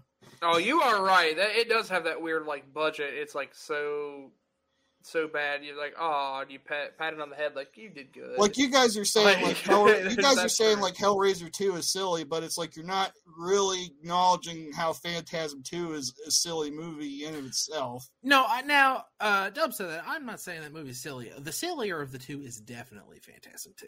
It is definitely but they're self-aware about it. A motherfucker comes at a guy with a chainsaw, and that guy pulls a larger chainsaw off. That's straight out of Looney Tunes. That's some Looney Tunes shit right there. Yeah. Mm-hmm. Well, or like the little the monsters in general. I'm just saying, when you say you guys, I want to separate myself from that crowd. I think it's a better movie, but that's not why. I guess silly is not the right word to describe what I'm looking at then, because they both are outlandish in their own way. But I think, like, again, the self-aware. I think Hellraiser is over the top Phantasm is kind of silly. It's a little tongue in cheek a little bit. Yeah, it is, but I think the difference too, though, is the original Hellraiser has a reason for being as over the top as it is. Like, there's a very specific message behind it. Immediately, because there wasn't a plan for a plot, and it's more of, oh, we can milk this and get more out of it for what it is. That's the problem, is you can keep being over the top for the sake of being over the top, but that's all it is. There's really not any message behind it. It's just, nope, that's all of it. And they try to tie little threads to that later on with the lore and other stuff, but again, the other movies are so outlandish, it doesn't even matter. I really didn't like the part where, like that other boss dude that was attached to the tentacle thing. The bad guy in Hellraiser 2, where he came in and like zapped all the Cenobites or whatever they're called, and like, oh, you were once human before, and like he turned into his human form, and I was like, this is fucking like stupid. They do that shit all the time after that. Like the greatest thing that I liked about Hellraiser 1 is like it does that adultery stuff. You have Frank, who's just a murderous motherfucking freak that loves the hell in the underworld and all that stuff. Hellraiser 1 was less apologetic for what it was, maybe is what you're saying. Yeah. Again, there's a reason for it. It's actually a cautionary tale. Like, there's actually a reason behind it. It's related to sin, and it's actually a direct relation to crossing a line that you can't come back from, and self-destruction. Is that the actual intention behind that story? It wasn't Clive Barker was trying to write a crazy horror story, and that was it? I mean, I feel like, with drugs, but the others don't have that. They're just playing more on the themes of, oh, we can make people walk around and they're naked in their skinless bodysuits. Like, we can do more of that. I think Clive Barker's just a weird motherfucker, and he wrote a weird story that caught on, and that was it. Fuck that game, Jericho, by the way. That game sucked. Clive Barker's Jericho, yeah. You talk about no, we have Gears of War at home. No, we got Clive Barker's Jericho. I don't know. Sounds like you all want to put Phantasm over Hellraiser, and it's just like, to me, this is like, if I can compare it to something else, it's kind of like, it's like Nightmare on Elm Street and Nightmare on Elm Street 2. It's like, yeah, 2's not as good as 1. It's still really good, though. And it's like, as you go, it kind of degrades anyway, but... It's kind of like Gremlins and Johnny Five. The fucking Five. drop from 2 to 3 in Hellraiser, though, is ridiculous. It's insane. I can't decide if you're making me want to see it more or less. Mostly less so far. You need to watch it. You should see Hellraiser 3 at least. Okay. Yeah, I told you, there's a Cenobite who kills people with CDs. Okay. Yeah, you gotta watch it. I'll go ahead and fucking just concede it that you put Phantasm 2 over Hellraiser 2, whatever. I was gonna pull I gave you guys house number 6, so I'm putting Phantasm at number. We all gotta make our concessions. Yeah, I mean, it's fine. I got house further up. I feel like I did a good job. So where? Just make sure I've got where we're at then. If because we're pretty close to basically having the list solidified. I mean, that's it. All that remains is 4, and the only movie that remains is In the Mouth of Madness, which I'm satisfied with. Yeah. So let's read off that list. And we got at number 9 Club Dread, because boo. We have 8 Candyman. Is that right? Yep. We have Hellraiser 2 at 7. House at 6. Yep. Phantasm 2 at number 5. In the Mouth of Madness at number 4. We have Annihilation at number 3. The Lighthouse at number 2. And number 1, John Carpenter's The Thing.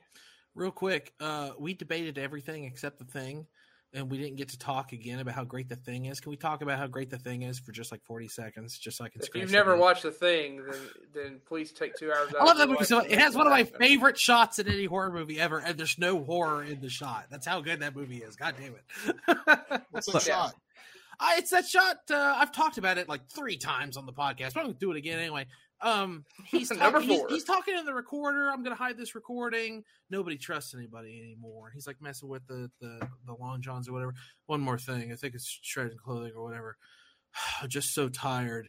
And like the shot changes from 1/4 in front of him to above, to in front, and then above at the end. But it does a really clever thing. It's one of those things you might not notice, but your brain did, where the framing of the shot has changed, because it was Kurt Russell was in the center of the shot, and he's drinking scotch and talking to the recorder.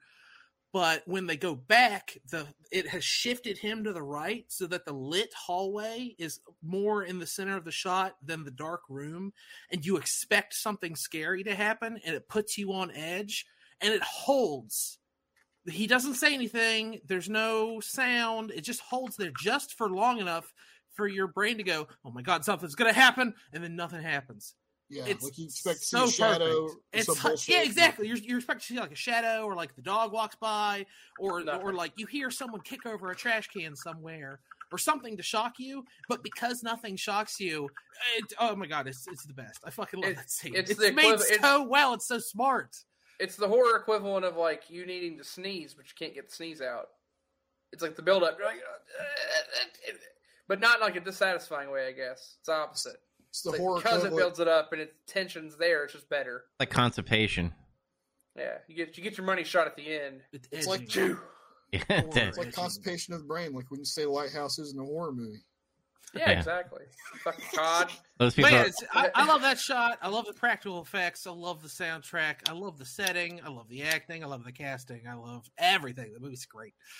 I mean, you have the best part where he's like, "Well, fuck you too," and he like throws the Maltail cocktail. I mean, we're all you cheating bitch. I like that part too. It is one of my favorite, if not my favorite, horror film of all time. It is definitely my favorite John Carpenter film of all time, and it's probably in my top 20, 25. Yeah, right under Ernest Does Halloween. Scared Stupid. Yeah, don't you dare hate on that movie. That movie's good. It's one of my favorite movies of all time. It's definitely one of my favorite of all time. It fits into the top 20, no problem. Exactly. That's where I'm. It's 20 or 25, whatever. I don't know where I put it, but yeah, because I probably have more movies as I go deeper in different genres. We're gonna do that someday. We're gonna do top 25 movies of everybody. 300th episode or some shit. I don't know. Break my brain trying 500th episode. We're gonna rank all the Ernest movies. Space Jam 2020. Burn. Where you burn? It's not hard. Burn. You also think that John Cena looks like Ernest, right? Yes. Yeah, I was the one that started saying that. I was like, John Cena looks like Ernest, and the older he gets, the more he looks like him. He was like Jack Ernest. He's just like, I just did some HGH. Just need to make some sequels. Burn. You're welcome. Anyway, Chaz is up for the next month movie picking. So what are we going to be doing, and what is going to be the first movie we're going to be watching? All right. So this happened out of the drunken filth that happened at our Halloween party where we were watching stuff. We watched Young Frankenstein. You speak for yourself. You're the only one that was covered in drunken filth. I was covered in drunken filth for a few days, so it was more than just that. But nevertheless, yeah, it sparked something, and I realized how many Mel Brooks films, or lack thereof, that you've experienced, Zach. So I feel like we need to make that happen. Yeah, I watched zero up until like that one. You're about to have an excellent fucking month. You're gonna make me hate this guy. You're gonna overload me. No, we're gonna have a lot of fun. No, I'm kidding. No diminishing returns. But I do think there's a good transition. So we're gonna start. So our month is Mel Brooks. We're gonna watch 5 Mel Brooks films over the course of November.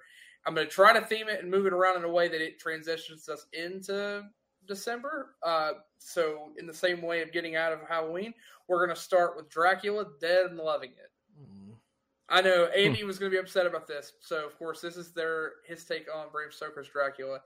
I wanted to watch it mainly because of the argument that happened a couple months ago where one of our friends drunkenly proclaimed that is the best version of Bram Stoker's Dracula, and he would fight anyone who disagrees. So I guess I'm looking forward to watching that movie just because I think it's the only Mel Brooks movie I've never seen.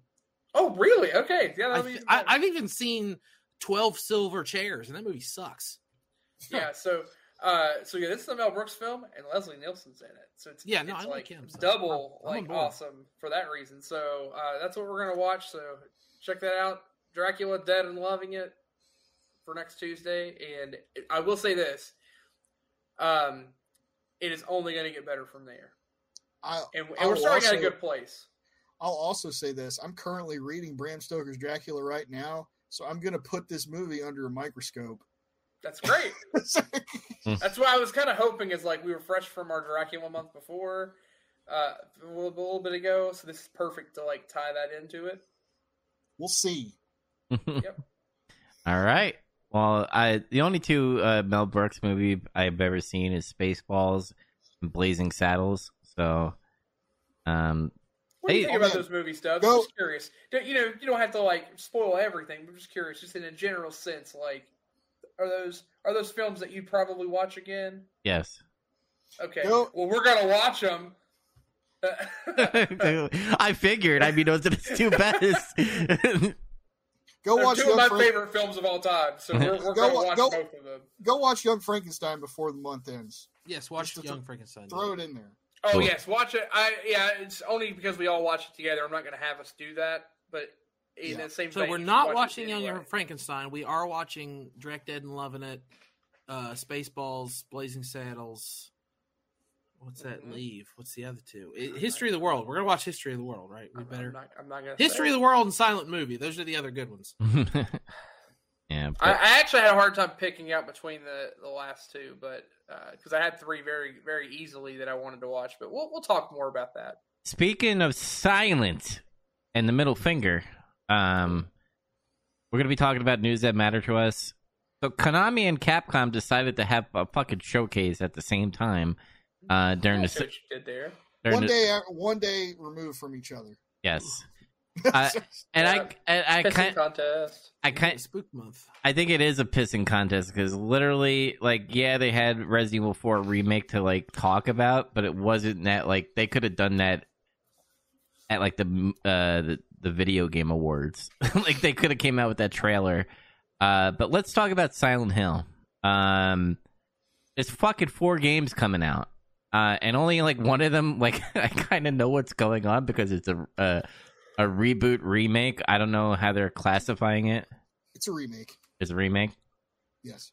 It's made by the developers who did the Medium, Bloober, whatever they're called. They also did Layers of Fear. Yes. Yeah, they've done a couple pretty decent horror projects. I gotta say this. All you fucking Silent Hill fans out there that are like uber, like, you know, it doesn't look like James, his hands are fucking too small and all that stuff. And like, they, and like, that fog's the wrong shade of blue. Yeah. Look at you in the mirror. He looked at himself. Yeah. I just instantly think of that episode of It's Always Sunny where he's wearing the fake hands to make his hands look bigger in the court, and he throws one off, and he's like, "I don't look." But they're like, sorry, that's what I thought of. But they're like talking about like how the dialogue is, and like, dude, the game's not even out yet. like, let's just have our fun for a little bit. Like, finally, they're making a Silent Hill game. Like, yeah, it's 4 games, and I'm pretty sure maybe one of them is going to stick, and the other 3 are probably going to either fail or just be a gimmick. Which, by the way, I think Ascension's going to be a gimmick. Because I don't know what the fuck that game is, by the way. Because you can't tell anything about it based off of, like, the little tease they gave. Mm-hmm. F, or however you want to say it, Silent Hill F is really interesting to me. Yes. Because that's the one that's set in 1960s Japan. Andy, you might like this because you're a weeb because it's set in Japan. Yeah, I was just about to say, of all the ones they announced, that was the one that I thought, it sounds pretty cool. But no, I actually was like, okay, it got me a little bit more interested in this. It looks like Japanese Silent Hill Midsummer is what it looks like. Yeah. Ooh. It's because a lot of people are like, oh, it's only supposed to happen in Pennsylvania because that's where Silent Hill is. I'm like, no, it's a movie. And I'm like, no, it's pretty much like purgatory, and that could happen anywhere. Really? Yeah, that's the point. Yeah. And I think you could do a lot of horror based in Japan because some of the great survival horror games come out of fucking Japan. Not only that, but the series itself disproves that dumb theory anyhow, because Silent Hill 3 has shit happening outside of Silent Hill. Yes. And so does Silent Hill 4. Yeah, where you go into the tunnel and shit. Yeah, fake Dummies. ass fans. Yeah. That's just Fake fans. Welcome to the internet. Everyone's going to complain about something one way or another. The smooth brains just need to comb their ponytail and move on. They're real. They're real fans, or at least they believe they are. The problem is, it's just like this is Silent Hill 2 irreparably damaged some people, and they can't get past it. And they've done this shit where they overanalyze and overthink everything, and they kind of like resurface their brain to be smooth. They didn't know it, Wait, but they did. you got to do it Well, like I can't help Michael. they didn't get fucking therapy after it. They couldn't handle the type of thing. It's traumatic. You learn what happened. I'm not going to say what happened. It's like they learned. It's like they learned about metaphors and shit, and it just ruined them. Everything's a metaphor now. You should have done the Michael Keaton smooth. It's just, and it became smooth. But It's Japanese. How do you know? Because I bought it in Japan. Townfall, I find a little bit interesting because, I mean, that could mean anything. And again, these are another vague trailers because it was literally, we have a game coming out. Here's our trailer. It's just like a transmission of a little TV of like, oh, shit's going down in this this city. Yeah, that's the other one where I couldn't really tell. I think one of those is supposed to be a movie, and I think it's Ascension. I think that's supposed to be a movie. Oh, Townfall's a movie? No. Ascension's supposed to be a movie. No, Townfall's the That's the game I couldn't figure out. Yeah. it's gonna be the what's the thing the kids do where they're like, where do we drop in?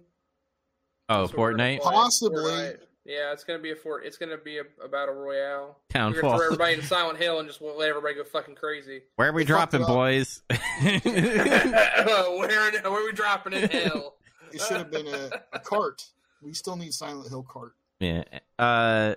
I thought it was a solid transmission. I'm, even though we say fuck Konami, I will say this. I did, when they said we have one more announcement and I started seeing like Japanese setting, I was like, oh shit, is this Kojima? I said, is this Kojima? What is going on here? Because it was different. But then they were just like, oh no, it's the face falls off of the lady, and I'm like, what's going on here? And then it ends. And then Konami does what they always do when they don't like to sell video games. They like to talk about merchandise. Then they talked about their skateboards. And I said, who gives a fuck about your skateboards? The best thing is the statues, the Silent Hill 2 statues. They have one of the dog, Mira, and it's also a coin bank. Yeah. The dog that's ending, pretty Silent neat. Hill 2. Yeah. But yeah, you had that going on, and then Capcom's like, hey, bitch, I know Konami's doing something. We're doing something. Wow, wow, wow. And they announced pretty much, hey, the Winter DLC is coming out. You like third person? Here's the demo. And then Reverse is still coming. Reverse is still coming. I guess, yeah. Jesus, really? Yeah. Some And- people are playing it already. I think, I don't know how, but maybe it's already out and I didn't Well, realize didn't it or it? something. Yeah, wasn't that the thing that we got all the like random code for forever ago with like Resident Evil 3? Oh, yeah, you You had... got like the beta or something? No, No, Reverse was supposed to launch with Village and it just didn't. Was it Village and it came with okay? What was the game? That was it Resistance. was Umbrella Resistance. Okay, Yeah. Yeah. yeah, that was some of the weird thing that came with it. Okay, I had to mix because I have Reverse. Like I have like whatever it is up on my PlayStation, but I don't think I've ever done anything with it. It downloaded itself. But the meat and potatoes of this showcase was Resident Evil 4 Remake. Yeah. And man, oh man, It's good. it looks Neat. fucking great. Because it looks like it's mixing the action with survival horror. Like, Yeah. and there's stealth in it, by the way. It looks because you crouch and you have to like sneak up on enemies. There's a fucking parry system, so when the chainsaw guy comes after you, you could use your knife to parry the chainsaw guy. I don't think you can do that. You can't do that like multiple times though, because people are like, "Oh, ruined the whole game." It's like, Yeah. no, there's clearly like a durability bar or some shit there. You break your knife. And Mhm. you're gonna break your wrist or something. Something's gonna break. Yeah. Yeah, knife fight Krauser. Yeah. I mean, if they're doing anything like they did to adapt the remakes to 2 or 3, because I think the one thing that I really liked about 2 was that they went right back to minimalist survival horror. Like, you can't kill every enemy, you can't focus on fight. You really do need to pick and choose your battles, and mostly just try to run and not fight and conserve. Only fight when you absolutely have to. And versus where they moved in that action genre where it's like, nah, I just started blasting and you just get everybody. Like, you don't do that anymore. So if they adapt that to 4, that's going to be awesome. Because even 4, like, if you play on the harder like difficulties, the way to get through 4 is to, like, conserve all your ammo anyway. You like the original game, like you have to like basically knife everything repeatedly and be very like strategic in how you do it until you've built up a ton of ammo, and then you hit like cheat mode when you get certain weapons. But yeah, like I just remember playing through that like that on the harder difficulty and it being that way. So if they do that with this game as a base, that would be awesome. It looks like it looks like they're taking I forgot the tall guy in Resident Evil 4. Forgot his name. Gigante, or is that what you're talking about? The actual tall guy that talks. Yeah, the tall guy with the bald head and stuff. He turns into that like creature in the barn. That guy. Yeah, I think he's gonna be like Tyrant, because they're doing this. Capcom's doing a trend where they need to have like a Mr. X and a nemesis chasing after you. I think he's gonna be chasing after you. Stalker enemy. Yeah, stalker enemy. Yeah. Could be cool. Yeah, it's going to be interesting. Now, the question here is, because Andy joined us on the Nemesis project for Resident Evil 4. Yeah. Is he going to play Resident Evil 4 Remake is the question. He still won't play Resident Evil 2 Remake. And I bought that for him for his birthday, an ungrateful fucking prick. Wow. Tell us how you really feel. I don't forget when I give you something. Yeah, and they kind of... they did a little spoilers, in my opinion, because at the end, after they showed the gameplay trailer, and then they showed like, oh, we have one more surprise. Like, one, they made it cryptic, like it was supposed to be something new, but it was just a new trailer. Everyone likes to do this. We have one more surprise for you thing now. Yeah. Little fucking Pyramid Head's gonna be in Smash Brothers. Oh my god. Oh, you got a really good show. Well, actually, Pyramid Head can't be in Smash Brothers because Pyramid Head's a construct of James's fucking brain. Right? James is in fucking Smash Brothers. And his consciousness is larger than Ridley, and Ridley's too big for Smash. Ridley's too big. You can't fit. When did he they only fit on Final Destination? No items. When did they make Ada Asian?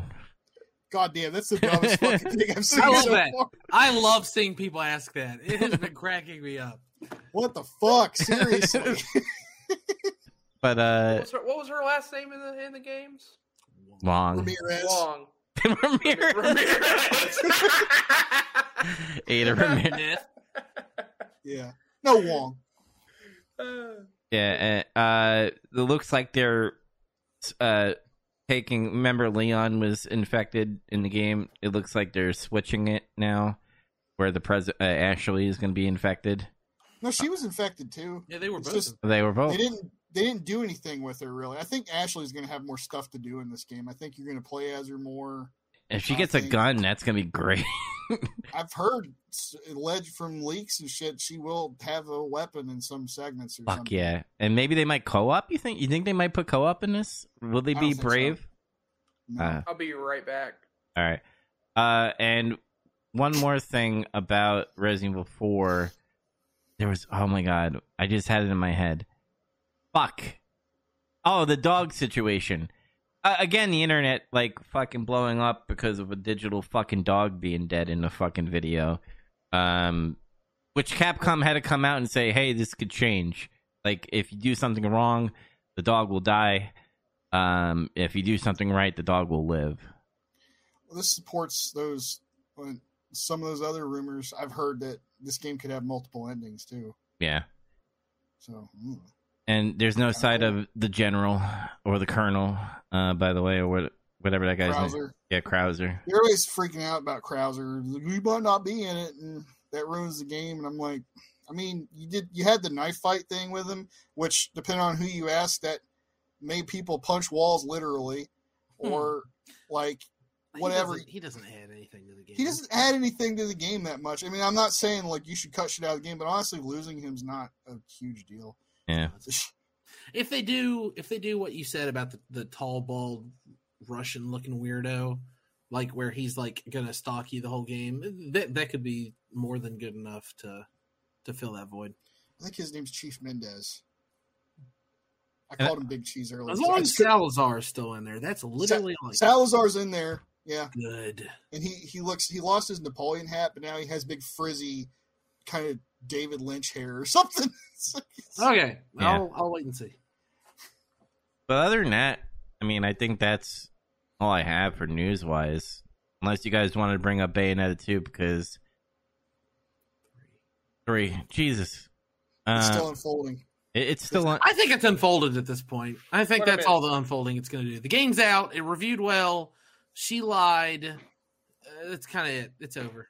Yeah, didn't she concede it, by the way? She was like, yeah, what Jason Schreier said was, right. She didn't concede it. She tried to be like, okay, well, what I said was this, and obviously it was this, and I meant this. It was misconstrued, and everyone was like, shut up. No, that's the thing. It wasn't misconstrued. You knew, she knew what she was doing. That's my point. Like, she was trying to say all that stuff, and everyone said, no, you just lied. Like, yeah.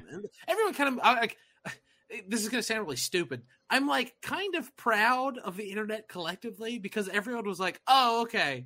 All right, I'm done with this. And then everyone just kind of moved on. They kind of figured out that she was lying pretty quickly and then did the work. And then somebody else did some more work. And I hated the gaslighting. The gaslighting pissed me off because everybody jumped the fucking gun with her 4,000. Like, oh, this is outrageous. We should boycott the game. And then, like, they found out she lied, but they're like, oh, but even that amount is way too much for a voice actress. Even that amount. I'm like, dude, now you're just gaslighting. She lied to everybody, and she had a motive of doing that because she was fucking pissed off that, they got Jennifer Hale or whatever her name is. That's right. And she was just bitter, and she wanted to cause harm to a company, which, by the way, I hope you get sued to fucking hell because you deserve for being a liar, in my opinion. Doubt it. They're just going to walk away from it. They're probably going to settle out of court. Yeah, that's probably the case. Or whatever. Who cares? No contested or some shit. Fuck Is off. I don't think the any of blue- that'll happen. I really think everything's just going to get dropped. Like, Probably. Take her house. But I feel like that would get them bad press. That's canceling, Dubs. I thought you were against that. no, take her house. No, don't. Everybody can be a professional liar that fails. And No, I think what's happening is the best possible solution. Nintendo went, what? Whatever, I don't care. And they released a game that reviewed well, and the fans all bought it, and that's it. And everyone who worked on the game was validated, whatever. They validated. People are still going to play Pistol and Hair Titty Time Witch. It's fine. Here's Pistol Hair Titty Time Witch. if I had to. Pistol Hair Titty Time Witch. If I had to put her down in one clip that is 13 seconds, this is what I would say about her. His hair, whack. His gear, whack. His jewelry, whack. His foot stance, whack. The way that he talks, whack. The way that he doesn't even like to smile, whack. Me, I'm tight as fuck. Was that Ken yelling at Ryu? I love that clip. Your foot stance, whack. He was skateboarding, by the way. Okay. Yeah, but anyway, that's all the news that like really happened. Is there anything else that we wanted to bring up before we sign out? Penis? Yeah, I don't know. penis. Yeah. Criterion laid off a bunch of people. I was going to rant about what I think that means, but whatever. I don't fucking care. Oh. No, I mean, it sucks that they fired. Just real quick, I do want to say A24, the publishing house, they put out, Ari Aster's stuff and Robert Eggers stuff and a bunch of other really, really great movies. They're doing this thing where they sell fucking $60 candles and hardback versions of scripts and T-shirts. And they're like in with the kitschy young film crowd or whatever. Like all the fucking film snobs on Reddit fucking love A24. And, so do I. I like A24 films too. And I'm really worried that that's what Criterion wants to pivot to. I think they want to start targeting some of that money, and I don't think they need to be doing that. I think they should just keep doing what they've been doing since 1984 because they're doing a pretty good job at it. They recently there was an email if you're a charter, or I think if you're a subscriber at all to the Criterion channel, they said, "Hey, we got new genre shirts. They're shirts for every genre that's on Criterion channel. Represent your favorite genre." I was like, "Oh, that sounds cool," because there's stuff like gangster films or samurai films or thuggin' whatever, but they're all literally just like a big plain tee with the name of the genre in gray text. They don't do anything fun with it. They're not like different colors. There's not a picture. The only thing that's funny is the avant-garde one is backwards. Kind of funny. The other ones are all just, it just says like foreign. One of them is just foreign. The word foreign on a white t-shirt in gray text. It doesn't say Criterion on it anywhere except I think on the tag. I think they could benefit actually from having some kind of swag for real. No, I mean, they do. I wish I had it right now. I drink out of it when we record the show all the time. They have like coffee mugs and stuff. I have a Criterion coffee mug that I love. And they have shirts and stuff. And they have a shirt that's just the logo for House. It's a big solid orange shirt and it's just that scary cat face. Yeah. Like they've got stuff like that. And I'd like them to diversify it, but I don't want them to do this overpriced hipster bullshit where it just says gangster on a shirt. Like, the fuck? Yeah. That's dumb. Because that's one of the genres, gangster films, like, from the Hollywood Golden Age. And they could have done so many cooler things with that. Like put the silhouette of movie characters, or at least put the Criterion logo on there somewhere, or do something. Like one of them was like monster movies, and someone was like, yeah, put like the silhouette of Godzilla on there or something. That'd be bad as hell. I'd wear that. But no, it just says monster movie. That's it. It's dumb. It's stupid. So I'm worried they laid off all these people because they're pivoting to try to be hipster, and they don't need to do that.